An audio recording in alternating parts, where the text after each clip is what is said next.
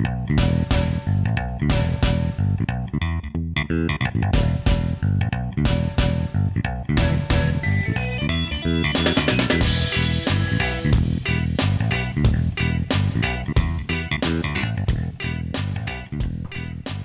are now listening to Troubles of Bruin, the Boston Bruins podcast that'll try and keep you level-headed while everybody else tries to get your hopes up. I'm Brandon Chiricone, and I'm joined as always by the wonderful Joseph Oakes. How's it going, Joe? Ow! So you just... Ow! You good? Ow! Speaking of level-headed, how's that for level-headed? I don't want to keep anybody level-headed. I'm getting you jacked up. It's trade deadline season. Let's get jacked up, baby. Yeah, but jacked up in a realistic sense. Let's not have everybody thinking the Bruins are going to trade for Karlsson and then also swing a trade for OEL and then also go and get Tavares. Yeah, you can get jacked up without doing crank. Well, that's what I was talking about. You don't have to be smoking rocks to get jacked up, man. You can just get pumped. Tell that to Boston Twitter. Boston Twitter regularly has some biker gang crank coursing through its veins. It's just insanity. Hi everybody, hello, welcome to Troubles of Bruin, the Boston Bruins podcast, where we start by talking about dirty biker gang drugs. Well, one of us is Joe, and one of us is straight edge. Yeah, exactly. One of us has a very checkered history, and one of us is a very polite straight edge Canadian. We'll let you guess who's who. Yeah, very polite. No, it's true though. All right, so what do you want to get started with today? Sorry, eh? Oh, did I interrupt your crack smoking time? Oh, I'm sorry about that, eh? I didn't mean to. Please, as you were, please, yeah, get comfortable. Smoke crack in my house. That's okay. Sorry to interrupt you, Joe, but we should get started with the podcast. You see what I did there? Do we have to? No, I'm having a good time just kind of talking. Do we have to talk about hockey today? I mean, one day we could just have a regular podcast where we just talk. Who needs to talk about the Bruins, right? It's not like everybody listening wants to hear about the Bruins. Come on, people aren't tuning into this podcast to listen about hockey, are they? I mean, I don't really know, to be honest. Couldn't tell you. All right. Well, speaking of hockey, actually, let me just really quickly. I've been watching the Olympics, obviously, because the Olympics are going on right now. And I, I've caught more women's hockey than I have men's hockey to this point. Yep. First of all, that USA-Canada game was fantastic. What a great game. What a great rivalry. It's a shame I don't get to watch those two teams play more often, because what a blast that is. Am I right? Yeah, no, Canada and U.S. hockey. I think we talked about favorite hockey games like 5 episodes ago or something. And I remember I was saying Canada versus U.S., the women, for the gold medal in 2014. That was one of my favorite games ever. So I've always loved this rivalry. It's always good. And despite the streak that Canada's on with never losing a game ever, apparently, those two teams always put up a good matchup. I know. USA it seems like Canada's definitely the best team in the world, and USA is number 2. They've proved that time and again. But you got to figure that it's starting to get into the heads of Team USA a little bit too at this point. That just like no matter what they do, they just can't beat Canada. No matter what, they cough up leads. They can't quite overcome early deficits. It's like no matter how they play Canada, they wind up losing. Yeah, I mean, yesterday they took 45 shots on net, and they have a goalie playing at her first Olympics, and she stops 44 of them. And it's hard for me sometimes to watch the U.S. hockey team, because there's so many players on the team that I watch in the NWHL and I love, obviously. And then I'm like, I can't cheer for you right now because you're the direct competition to Canada. So I can't I can't cheer Hillary Knight, for example, who's one of my 5 favorite hockey players on the planet, She can play. Yeah, that's how I feel when international hockey rolls around and I find myself rooting against Patrice Bergeron. It's like, oh man, this sucks. I don't want to do that. I don't want to root against that guy. That guy's awesome and really good. Well, whenever people talk about Bergeron, they're like, oh yeah, he's good. He has the Selkies. He has this. He's got the faceoffs. He has 2 gold medals. Most people that are saying that are Bruins fans. I'm one of the few people that can say it and think I got to enjoy all of that. It wasn't like a segmented part. You even got to enjoy you're probably a little too young to remember the World Junior, huh? No, I saw it. That was a crazy squad. That was when there was the lockout, so he was able to come back and play. Yeah. So one thing that really stood out to me about women's hockey at the Olympics is that the I'm sorry, I just had like an aneurysm. It's all the crank. It's all the crank and coffee in my system right now. There used to be a significant difference in terms of the style of play between men's hockey and women's hockey. And I got to say, watching the USA Canada women's game, that was like watching an NHL game from a physicality standpoint. And I mean that both in terms of USA Canada games always get a little chippy, but it's also not necessarily in an indictment, but it shows you how quickly the physical aspects of the game has started to evaporate from the NHL. There was, just so it doesn't get a little too skewed with a USA Canada lens, I was watching the Japan-Switzerland women's game, and that wasn't much less physical than a typical NHL game at this point either. Yeah. The game has really, really started to take on an international tournament feel to it. The NHL is starting to resemble the Olympics in terms of, just speed and skill and like, let's keep the chippiness and the bone crunching hits out of the game as much as possible. I for the record, I'm not complaining about that. I know that in the past I have talked about, I've lamented rather, the disappearance of fighting in the NHL, and I certainly do miss it. But I wouldn't trade the way that this Boston Bruins team is playing to start carrying around a couple more fourth line thugs. I like having the best record in the NHL and having 15 guys on the team who can put the puck in the net. There's nothing wrong with that. Well, I think that's the most important thing too. Is you have a team that they don't all hit, but they're not afraid to hit if they need to. But we've talked about it before too. You mentioned it earlier to me that there's only a few players on the team that'll actually finish every one of their hits. Right? They're not going to lay out a check every time they can.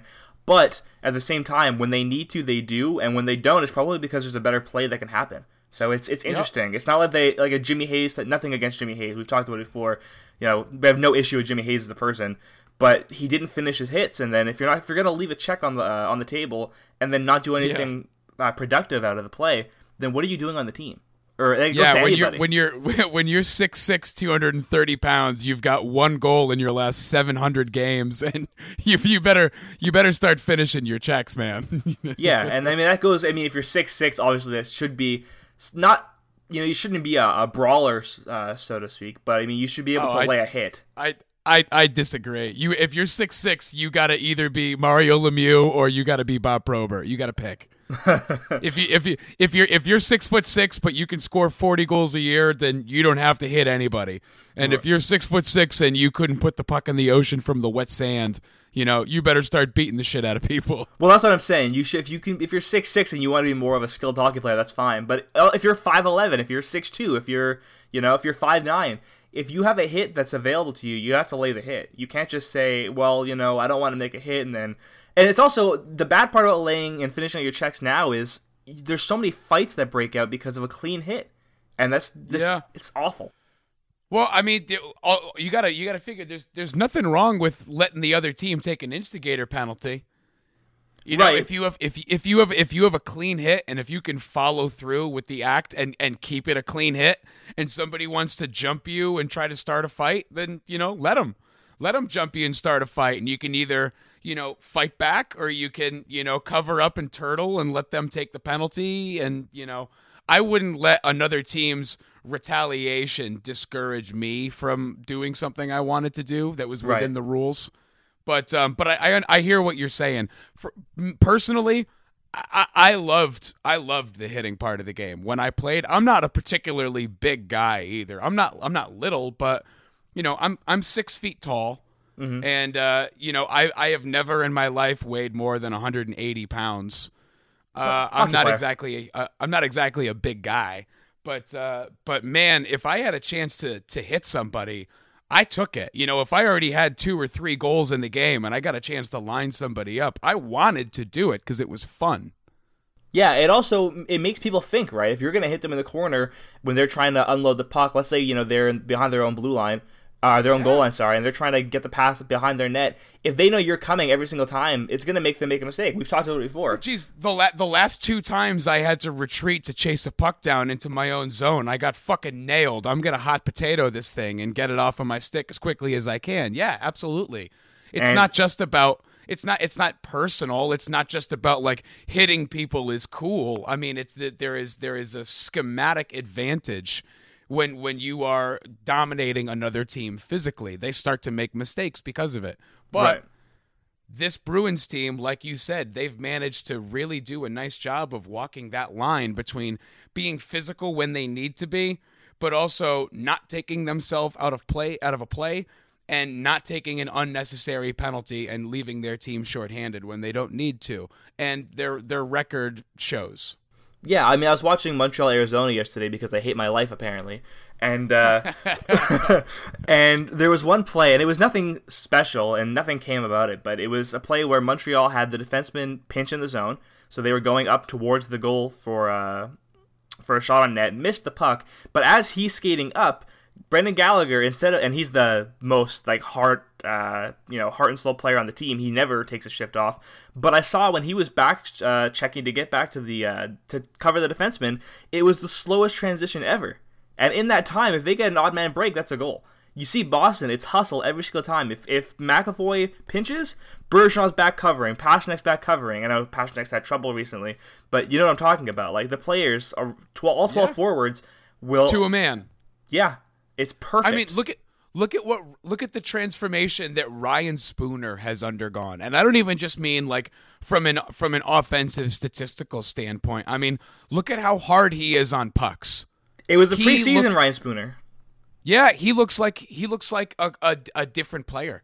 He looks like I don't know if this was a matter of. I'm sure that a lot of people will immediately point to coaching as being the culprit, and maybe they're right. I mean, Ryan Spooner didn't look like this Ryan Spooner for the last 27 games of the regular season with Bruce Cassidy last year. Right. And he didn't look like this player when Bruce Cassidy was making him a healthy scratch in the playoffs. So maybe it's Cassidy, maybe it's not Cassidy, maybe it's Ryan Spooner realizing that this is his last chance to kind of cash in on a good contract. I don't know. I won't pretend to know what's going on in Ryan Spooner's head, but the guy that's on the ice this year wearing number 51 in the black and gold is a completely different player. And this guy looks like the guy that you might want to extend. I can't believe I'm saying that. It's true. I wrote an article early in the season about what the Bruins could get for Ryan Spooner. I wrote an article in the offseason talking about how Ryan Spooner's time was up and how the Bruins should try to swap him out for a different restricted free agent. And here I am in February talking about how the Bruins should consider extending Ryan Spooner. Well, the thing with Spooner is you've always known he had speed and skill, but he never really showed it. Now he's not going... It's kind of like Joe Kelly on the Red Sox, where the guy can throw 100, he can throw gas, no problem, but it's the off-speed pitches that are also important. So when Ryan Spooner catches you flat-footed and then bursts by you because you didn't expect him to speed up like that, that's the important part. It's when he can catch you with like the acceleration, and then you see him shooting more from the half wall. You see him laying hits a little more, not a lot of hits. Obviously, he's not a big hitter. That's not Ryan Spooner's game. But he finishes his checks. I've watched him plant a couple guys this year already. He's absolutely. And like I said, he's playing decisive hockey. Everything he's doing, he is doing decisively. The tentative nature of his game is gone. I think that's exactly what the difference has been. You're right. It's the fact that he's not halfway in between. Well, should I pinch up and go for a breakaway? Should I lay a hit out? Should I back? No, it's okay. I'm going to lay this hit, then I'm going to go back here, and Krejci's going to be there and ready for it. It's decisive, like you said. And that's what we saw in 2011 when you had the two lines of just excellence. You had Bergeron and Marchand, that duo, unstoppable. But you also had Krejci, Horton, and Lucic until obviously Horton got hurt. But you had just decisiveness and chemistry and the eyes around, not just in the back of their head, in every single part of their head. They could see where anybody was at any given time. And having that decisiveness is important when you're trying to win games. Yep, absolutely. Hey, speaking of the Olympics, before we get just too far off base, can we talk about Ryan Donato really quickly? Nah, all right, never mind. We'll skip. So let's go back. Yeah, Ryan Donato, man. He's something so special. I was on the phone with my dad yesterday. We had an hour plus long conversation. Probably about half of that was about the Bruins. Okay. And my dad knows hockey. I mean, I know I'm a hockey guy because of my dad. He was my coach. My dad's a hockey guy. Okay. But my dad is also like in his 60s and works a full-time job and doesn't exactly have the time to stay completely in the loop with all of the prospects that the Bruins have. Right. Which is fair. I wouldn't expect the casual fan to know all of them. He's more than a casual fan. I mean, he knows if they're on the Bruins, he knows all about them. But I meant the prospect pool it's tough. Yeah. Like if you like the NHL, that's one thing. But to know what's coming up next, there's a lot of people that don't know that. Yeah, I mean, he's got 3 kids. He's got a full-time job. He's in his 60s. Like he's a busy guy. Yeah. So I was talking to him about Ryan Donato and extolling the virtues of Ryan Donato, and I told him, no, he's on the Olympic team, but keep in mind this is kind of elevated competition for Ryan Donato. It's not exactly the jump to the NHL, but I was like, he's playing tonight. To watch the game. Get a feel for Ryan Donato. Like keep in mind he's playing in against elevated Tempering competition. expectation. Yeah, temper your expectations. And here's Ryan Donato scoring both of Team USA's goals. And nice goals, too. A snipe, and then the second was a beauty. Oh, yeah. No big deal.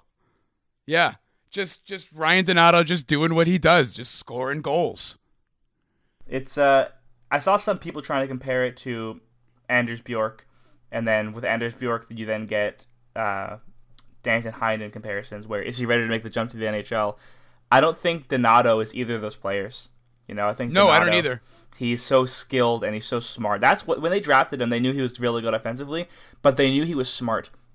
That was the most important thing. I mean, being obviously, the fact that his name is Donato has something to do with it, I'm sure. He's not only did his father play in the NHL, but he's also the coach's son. He's got both of those things working for his benefit. He's got the DNA and he's got the pedigree. His whole life he has received one-on-one tutelage from a former Olympian and NHLer. Also, you go to Harvard. You don't just go to Harvard because, you can play hockey. You have to be smart to some extent to get into Harvard regardless. Like, academically, you still have to be not as smart as the other people that aren't there because of their sports. But athletics don't get you in. There's no knuckleheads at Harvard. You know, there are knuckleheads at Yale, but there are no knuckleheads at Harvard. Athletics don't get you in exclusively, Right. Unless LeBron James is, 18 and says, I'm going there and I don't care how smart I am, like, you let me play. Then, I think they're going to let him play basketball there, when he's 18. Yeah, but he still wouldn't get a full ride because Ivy League schools don't offer full rides. Right. But, as far as Donato making the jump, it's something that we have touched on both, here on the podcast and in our writings. That's kind of the rumor that just won't go away. And, obviously I'm a believer in where there's smoke, there's fire. But at the same time, I have a really hard time envisioning the coach's son giving the thumbs up on his the coach rather giving the thumbs up to his son on bailing on his team mid-season. It's hard, because then what is it? I mean, it's fine if you want to say, well, I'm doing what's right for my son or for my player, it's great. But the rest of the team, you have to explain to them, hey, I was okay with this. Because you're still the coach of those guys. You still have to tell them, hey, we're going to play now. We aren't doing great with him. So now let's see what we can do without him. I don't know about how the conversation would be an interesting one, I think. And especially considering the fact that, last year Harvard was a much better team. They had a little bit more of a veteran presence last year. They had guys like Alex Kerfoot on the team. They won the Beanpot. They won they won the Beanpot. They made it to the Frozen Four. This year, Harvard is like kind of a 500 team. I think they're a game or two above 500 right now. So they're more middle of the pack. So their season isn't going to go into April. It doesn't. It looks like even if they make the NCAA tournament, they're probably going to be an early out. That still gives Ryan Donato 7 or 8 games, I think, of the NHL at the end of the season. If burning a year off his contract is in the cards, he doesn't have to leave after the Olympics. Yeah, that's another. He can still finish his season off. You're right. He can still finish the regular season in Boston and then be a part of their playoff roster if that's the plan. But the one thing that confuses me is when people say, "Well, yeah, he's going to join and it's going to be a boost to the lineup." But who do you take out of the lineup? Where does he play? You know that you're not taking out any of the top 6, right? Spooner isn't being removed from that line for Ryan Donato at this point. That would make no sense. Neither's DeBrusk. Right. He's not going to go play in the third line either because that's too valuable a checking line for the Bruins. Their third line is a huge part of why Patrice Bergeron has 27 goals right now. Because he doesn't have to take every defensive zone face-off. But then people also the fourth line does that as well, which is impressive. But yeah, people talk about, well, you trade Riley Nash while he has value, and then you slot in Donato in the third line role. That's all fine and dandy if it works, but what if it doesn't work? We're saying he looks like he's going to be a good player. This isn't EA Sports. This isn't PlayStation hockey. This is the NHL. You don't trade guys like Riley Nash right before the playoffs. Guys like Riley Nash are the reason why teams win Stanley Cups. You trade to get them. I don't know if people remember, a guy named Rich Peverly or a guy named Chris Kelly. But, Yeah, guys like that. Or how about what Max Talbot did with the Penguins? I mean, even with the Bruins, he was such a good, a plug to have. Not a plug, that's a bad word, but he was a spark plug. He's able to go on any line that you needed him to. Yeah, he didn't get the benefit of getting to play on a playoff-bound Bruins team. But, those guys, those are the guys whose true value shines in the playoffs. Come playoff time, the guys who do all the little things when every single face-off matters, when every single blocked shot or, deflection into the stands matters. Guys like Riley Nash, that's when you really see their value to a team. You don't trade guys like that right before the playoffs start. Riley Nash and Tim Schaller are two interesting players, not to get too sidetracked from Donato, but they're two players that it's hard to see them re-signing with the Bruins if you consider the fact that there's so many prospects still coming up, and you have to figure, you don't want to pay too much for a third and a fourth line player. Riley Nash is a fourth line player playing on the third line. That being said, I think he can play a third line role on 31 teams, and he's proving it on the best team, Right, Riley Nash is Chris Kelly 2.0. Yeah, he can play third line minutes, but can you imagine on the fourth line what he'd be doing? Yeah. But go ahead, continue. It's when you talk about they're going to probably be gone next season. I would say not probably, but they could be gone realistically. If they're gone, you're not going to bat an eye. I think one of them is definitely gone next season, and it's not because the Bruins are just going to shoo them out the door. It's a lot of it has to do with the fact that both of those guys are having career years. Falling in love with your bottom 6 forwards and overpaying to keep them that's a hallmark Peter Chiarelli move. Yep. That's how Chris Kelly wound up with a $3 million a year contract. Riley Nash is having easily the best statistical season of his career. He's probably not going to approach these offensive numbers again. They're probably going to lead him to receiving a bigger contract than he's ever gotten before. You can keep one of Riley Nash or Tim Schaller, but the Bruins won't keep both of them. If Riley Nash gets $2.5 million a year, I wouldn't be surprised from another team.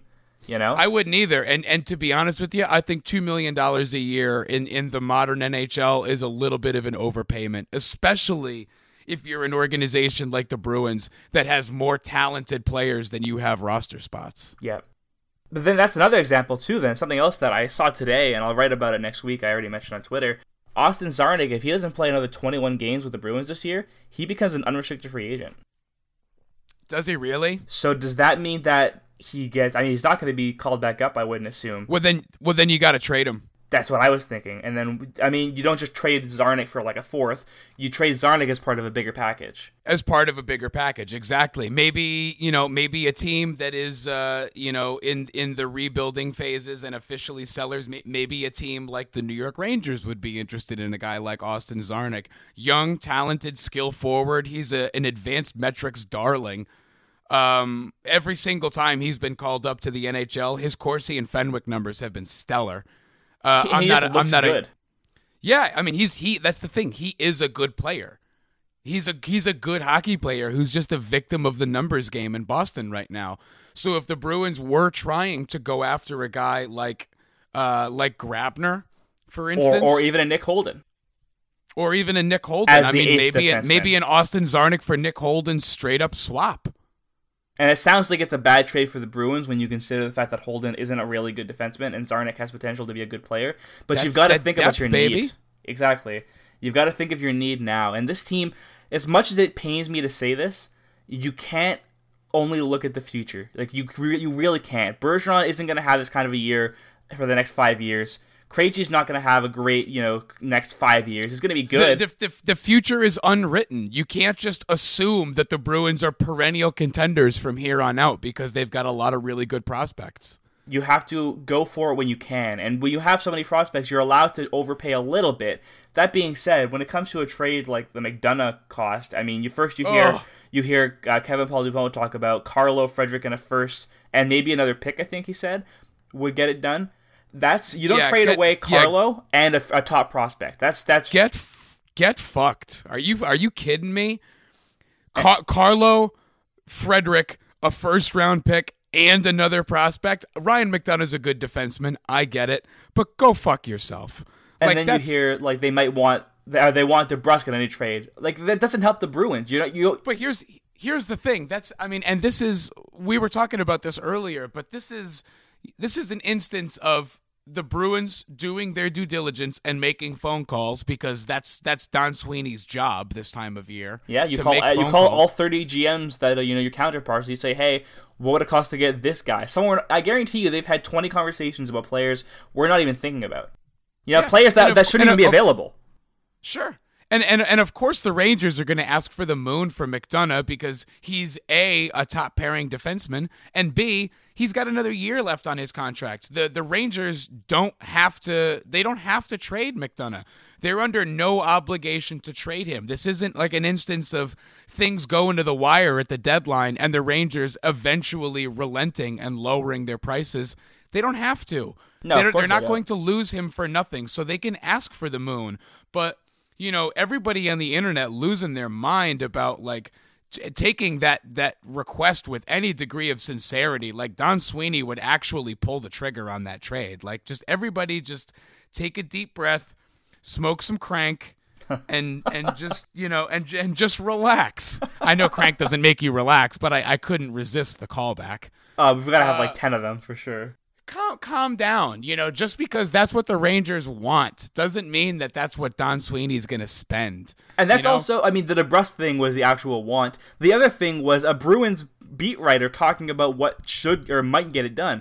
It wasn't like a New York writer saying this is the asking price. It was a Bruins guy speculating, hey, this is probably something that it would cost. And I think realistically, he might not have even been saying this is the kind of these players are the ones they're asking for. He might have been saying this is the kind of package, this is what it would look like, something similar to this: a good roster player who's young, a good prospect who's young, obviously, and a first round pick. I don't think that's anywhere near what the asking price should be. I understand he's got term on his contract, but that's absurd. That's absolutely absurd. Yeah, and that's also that level of prognostication. That's an educated guess. I understand that DuPont's been working for the Globe for 80 years now, but this is it wasn't that long ago that everybody on the internet, Boston Globe writers included, were saying that there was no way that the Bruins were getting David Pastrnak for less than $7.5 million a year. Right, exactly. Things seldom unfold the way that everybody on the internet suggests they're going to unfold. This happens every trade deadline.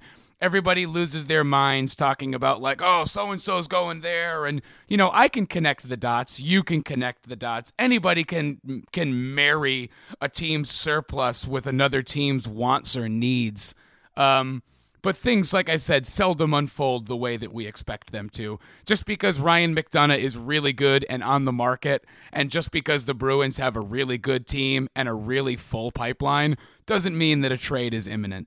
It was 3 years ago that I talked about this is where the Bruins really needed... I'm going to let that ring so it doesn't interrupt us. Brandon, sometimes... your lack of professionalism during the recording of this podcast astonishes me. As if any of this is going to actually go through to the final product. You're going to edit this out? Of course I am. You snake in the grass scumbag. I think you should keep this, including the part where I berate you for for the phone ringing in the background. I guess you'll have to listen to the podcast to see if it does. I think the listeners will really appreciate this. If you are listening to this, then that means that I was able to coerce Brandon into including his professionalism as well as my verbal beatdown into the recording of this podcast. Yeah, he's going to try and coerce. Fingers crossed. He's going to try and coerce and peer pressure the straight edge agnostic kid. Yeah. Come on, you wimp. What was I saying? A couple years ago, Ryan McDonough. No, a couple of years ago, I was talking about the Bruins and how obviously their defense was awful, and how Nashville had a surplus of defense. I really wanted Ryan Ellis or Matthias Ekholm before anyone knew who they were, and now look at them. Everyone knows who they are. Roman Josi, Shea Weber at the time. I said Weber wasn't realistic. Josi wasn't going anywhere, but Ellis and Ekholm would be really realistic partners. For the record, I really like Matthias Ekholm. Me too. I like his game. He's a Swedish defenseman in every sense of the word, but he plays with a little bit of nasty too. He would be best case scenario, which you would hope Brandon Carlo could be. I don't think he'll ever be that, but best case scenario, he gets to the point where he's that kind of shut down physical defenseman. I wouldn't say that Matthias Ekholm is out of Brandon Carlo's stratosphere. I know that you're not one of the masses who just seize upon any opportunity to talk shit about Brandon Carlo simply because he's not Charlie McAvoy. No, I love Carlo. But Brandon Carlo, this guy was a second round pick like 2.5 years ago, and he's already got almost 2 full seasons of the NHL under his belt as a top 4 defenseman. And when you say 21, almost 2, it's because he's in the middle of his second one. Yeah, he's a top 4 defenseman already. He's a second pairing defenseman. Make no mistake about that. He's not a top pairing guy yet, but no, he doesn't have to be. He's 21 years old. He's playing solid minutes on the Bruins' second pairing. He's a great defenseman. And think about this. In a couple years, Zdeno Chara is going to be gone. Kevin Miller's going to be gone. Adam McQuaid's going to be gone. Who's going to kill penalties in Boston? No one talks about that part of it, right? You're going to have Lauzon. All of the Bruins penalty-killing defensemen are going to be gone by then, and all that's going to be left is Brandon Carlo. No, well, he's going to be traded for Rick Nash, so obviously not. Oh yeah, no, I forgot. We're gonna trade Brandon Carlo, 7 first-round picks, Jake DeBrusk, and Ryan Fitzpatrick. Or Ryan Fitzgerald, rather, for Michael Grabner. I forgot. Yeah.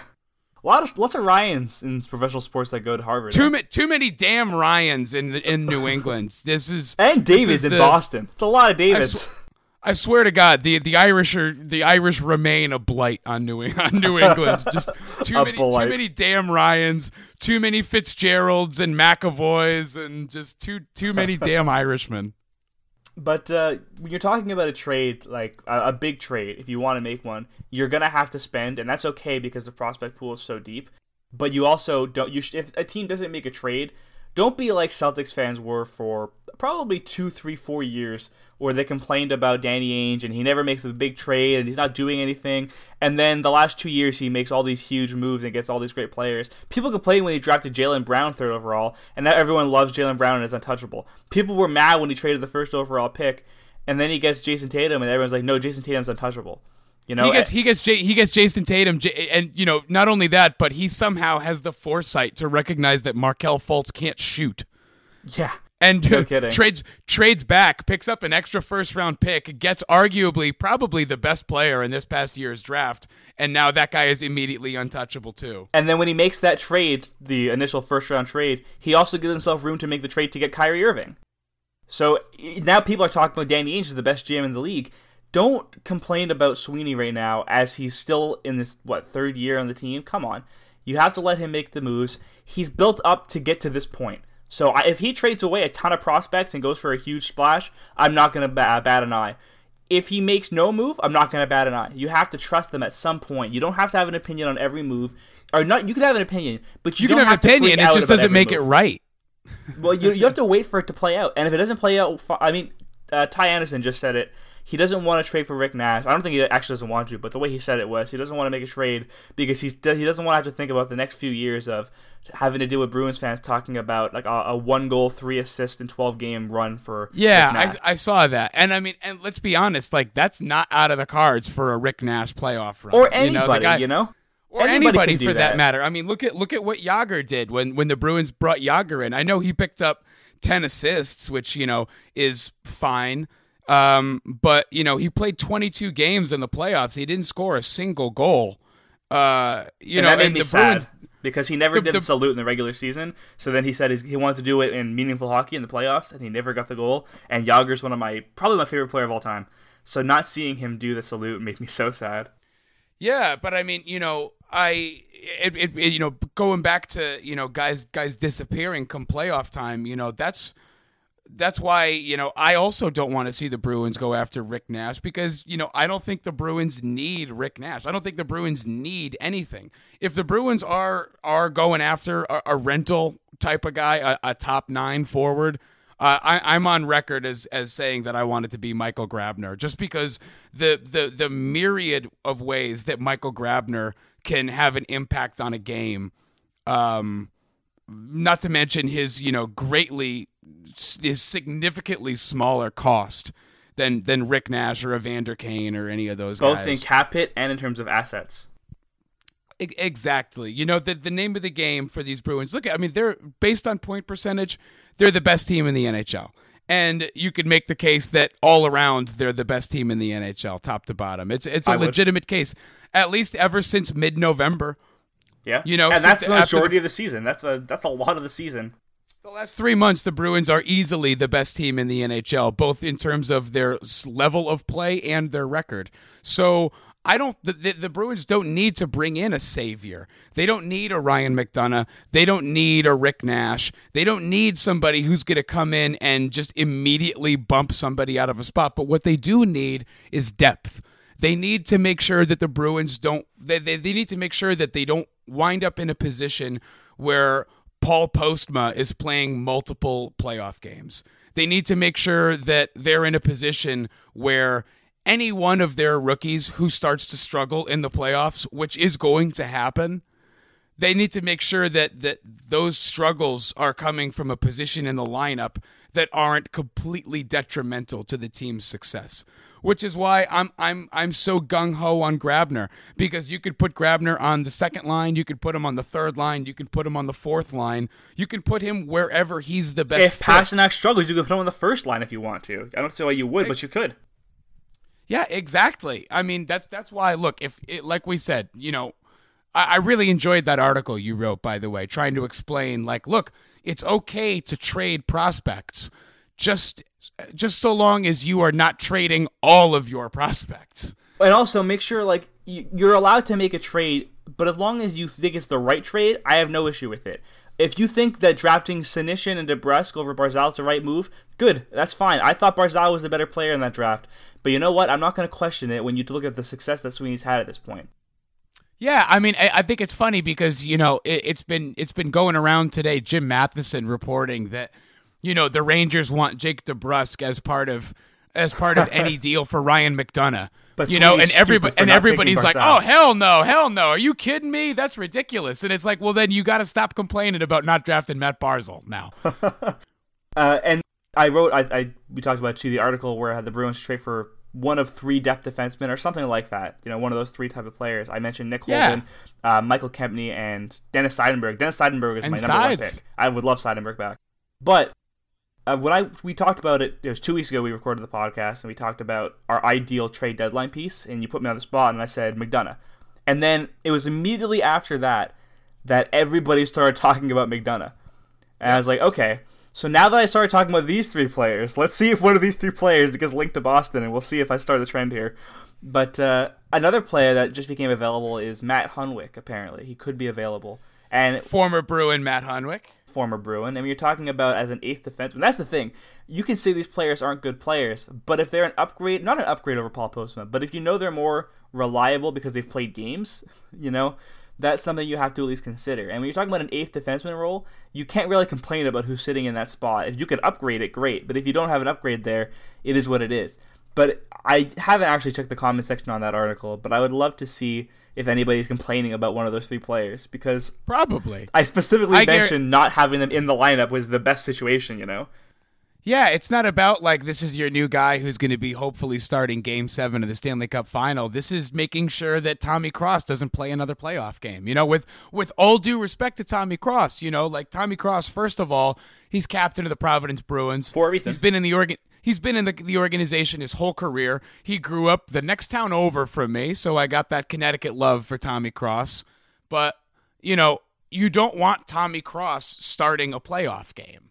That's just if you have designs on winning a Stanley Cup, then you need to make sure that guys like Tommy Cross and Zach Trotman aren't playing in a meaningful April, May, or June game. You know? Yeah. So a guy like Seidenberg, a guy like Nick Holden, even a guy like Michael Kempny. I look at Kempny as like pretty much on par with Paul Postma. I see that, but potentially higher upside is why I would say it. Potentially. Because I know what he can do in terms of shot suppression and actual shot production, and the guy is he's so underrated. But I mentioned that he's not better than Postma, so to speak. I specifically mentioned that in the article too. But yeah. I think he would be, at least he's an extra guy, you know? I like the idea of having somebody who's, you know, coming from a situation where they're like a guy like Nick Holden, who's playing like a 4 or 5 role with the Rangers right now. I love the idea of sliding him in as your new 8th defenseman. He's great playing depth. Unfortunately, he's playing like a 2 or 3 role in New York. It's crazy how they use Nick Holden. He's playing way above his ceiling. That's like Kevin Miller. The same thing as Kevin Miller. I mean, except for last year when he played a second pairing role in the playoffs and was awesome. But you know, previously they were asking too much of Kevin Miller, and he wasn't playing well, and everybody hated him. And then the Bruins improved their depth a little bit, and he went back to the bottom pairing, and everybody was like, "Oh, Kevin Miller's actually pretty good." Yeah, everyone now is like, "I can't wait till Killer's back," or "I can't wait till McQuaid's back," and we can never trade this McQuaid guy. When they signed their contracts, Boston almost had like a Philadelphia level riot. Look, I'll be honest. I was one of those people who couldn't believe that the Bruins gave Kevin Miller 4 years, $10 million. Looks like a steal now, though, right?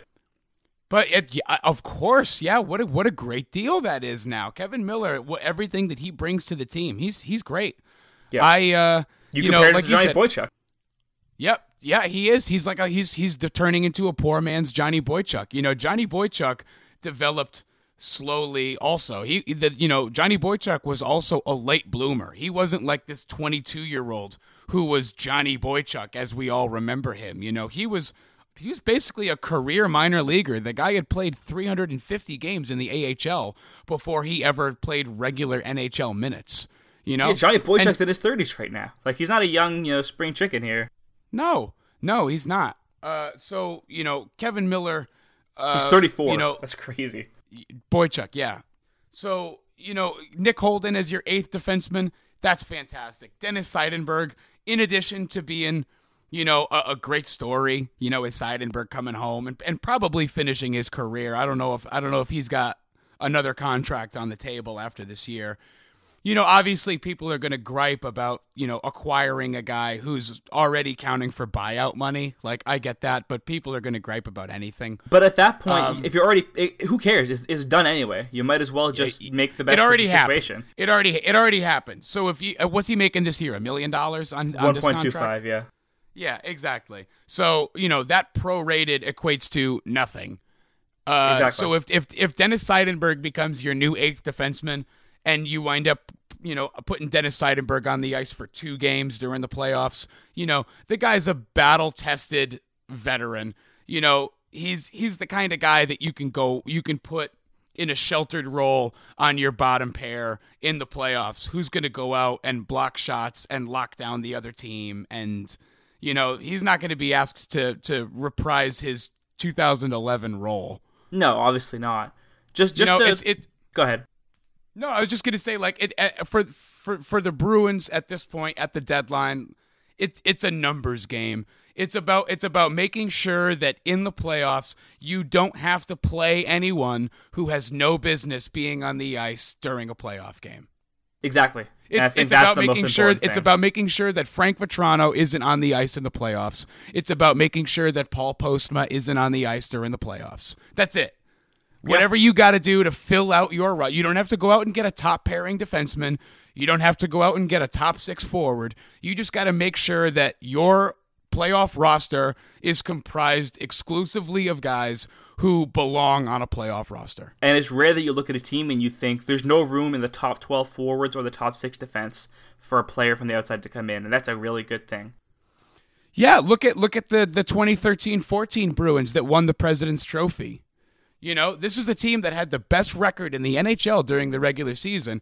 And when the playoffs came around, they had Matt Fraser in the lineup. They had Justin Florek in the lineup. I love they Justin had Zach Florek. Trotman. They had Zach Trotman and Joe Morrow playing playoff games.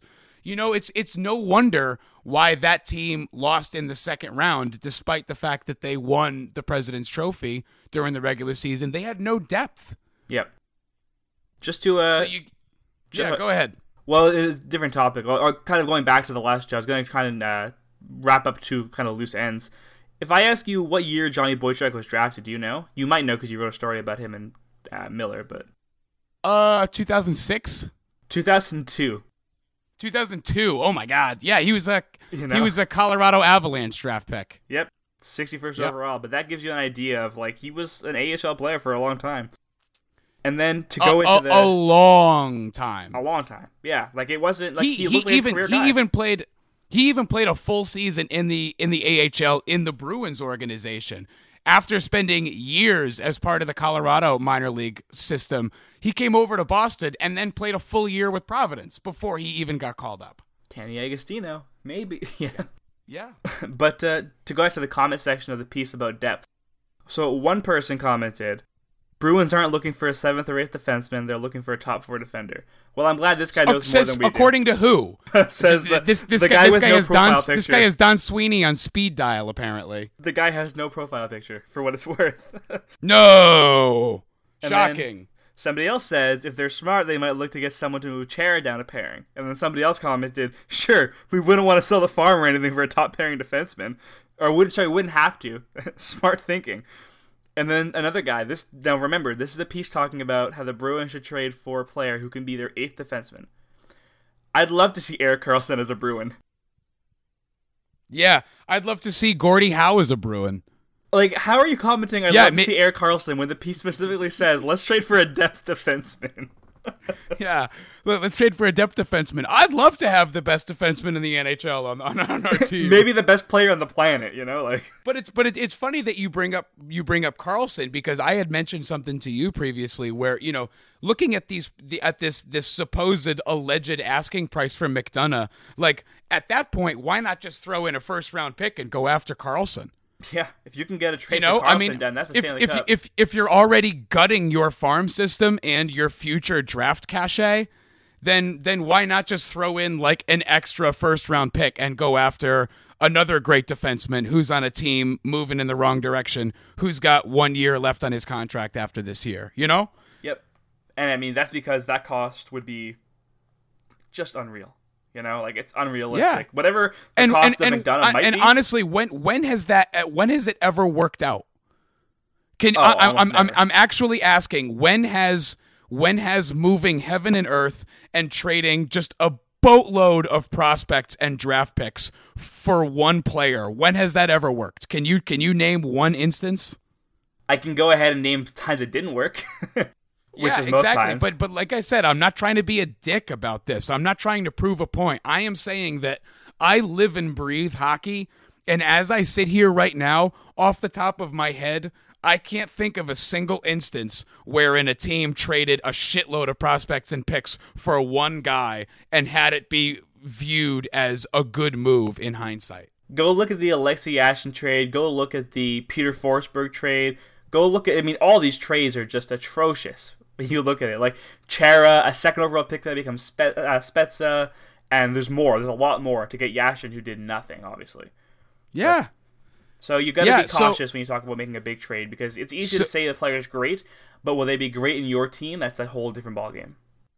I mean, the Bruins finally got to a point where they have more good young players than they can put on the ice at one time. And that is a blessing. And it is, a quote unquote good problem to have. So I am all for the Bruins dipping, keyword dipping, into their prospect pool and future draft pick cachet to acquire a guy who can help them for this year's playoff run. But when it comes to moving, multiple first-round picks and a second-round pick and a roster player to go out and get one guy, I mean, that doesn't make sense. I was very proud of this line, by the way, that I ended my most recent article with. But trading all of that for Ryan McDonagh is a great way to win the Stanley Cup this year, and holding on to all of those picks and talented prospects is a great way to win multiple Stanley Cups. Yeah. You have to think about the potential of the future while also trying to gauge where your team's at now. So you have to, like you said, dip into the prospect pool, but don't trade. Anytime you trade away a roster player, you're not helping your team, especially on, at least on this team, this Bruins team. Especially a roster player as part of a team that is just like on fire. Also, both players that have been mentioned, Carlo and DeBrusk, they're 21 years old. Yeah, come on. It's not happening. It's just not happening, which means that Ryan McDonagh isn't happening, which means that Rick Nash isn't happening, which means that I'm totally fine with the Bruins not acquiring either of those guys.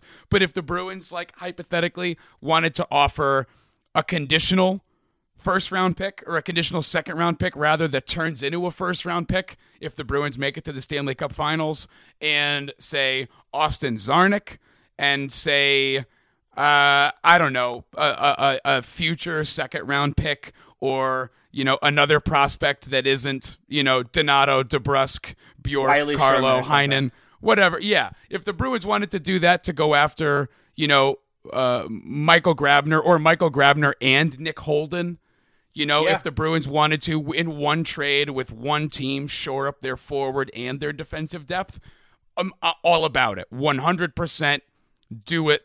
You've got so many prospects, you can afford to part with one. But I feel like I'm talking in circles at this point. I just as much as I love the NHL trade deadline and the prognostication and the projections and all of that, the things that people take as gospel because somebody tweeted it out, it's a little frustrating at times. It is. So that's a good place to end it. But I'm gonna go take a Xanax and smoke some crank. And before we do, though, Boston Herald writer Steve Harris just passed away. So just want to say we're thinking about him and his his family. Yeah, and I've always enjoyed Steve Harris's work. I have enjoyed reading his stuff as a fan for a long time, and as a writer, I myself have linked back to many of his articles. One of the game's best. It's too bad. Yeah, so our condolences to the Harris family and to everybody close to him. We wish you calm and peace and acceptance and all good things in these trying times. All right. So you can find us on the Hockey Writers podcast page on SoundCloud, iTunes, TuneIn, Stitcher, on Grandstand Sports Network, the best view in sports. Thanks for listening, everybody. If you don't follow us on Twitter after reaping the joy and the benefits of listening to this podcast, then you're not holding up your end of the bargain. Please, in this awful day and age where Twitter followers actually count for something, follow us on Twitter. We would really appreciate it. I always love when I see, I got a follower on Twitter, then I check the Twitter account for the podcast, which is TAB Pod on Twitter, and then I see someone followed us there too, and I was like, oh good, that means they actually listened and they looked for us. Yeah, exactly. So please, be one of those people. We like those people. And beyond that, I don't have anything except for USA, USA, USA. That's all. Yeah, sorry, I'm not going to give you a bigger response. You're going down, Canada. You're going. Let's be honest. You're probably not going down, but we can hope that you're going down. I mean, you can hope. Shut Everybody up. else Right. listening to the show can hope. All right, we're out of here for real this time. Have a great day, everybody. Thanks for listening. Bye.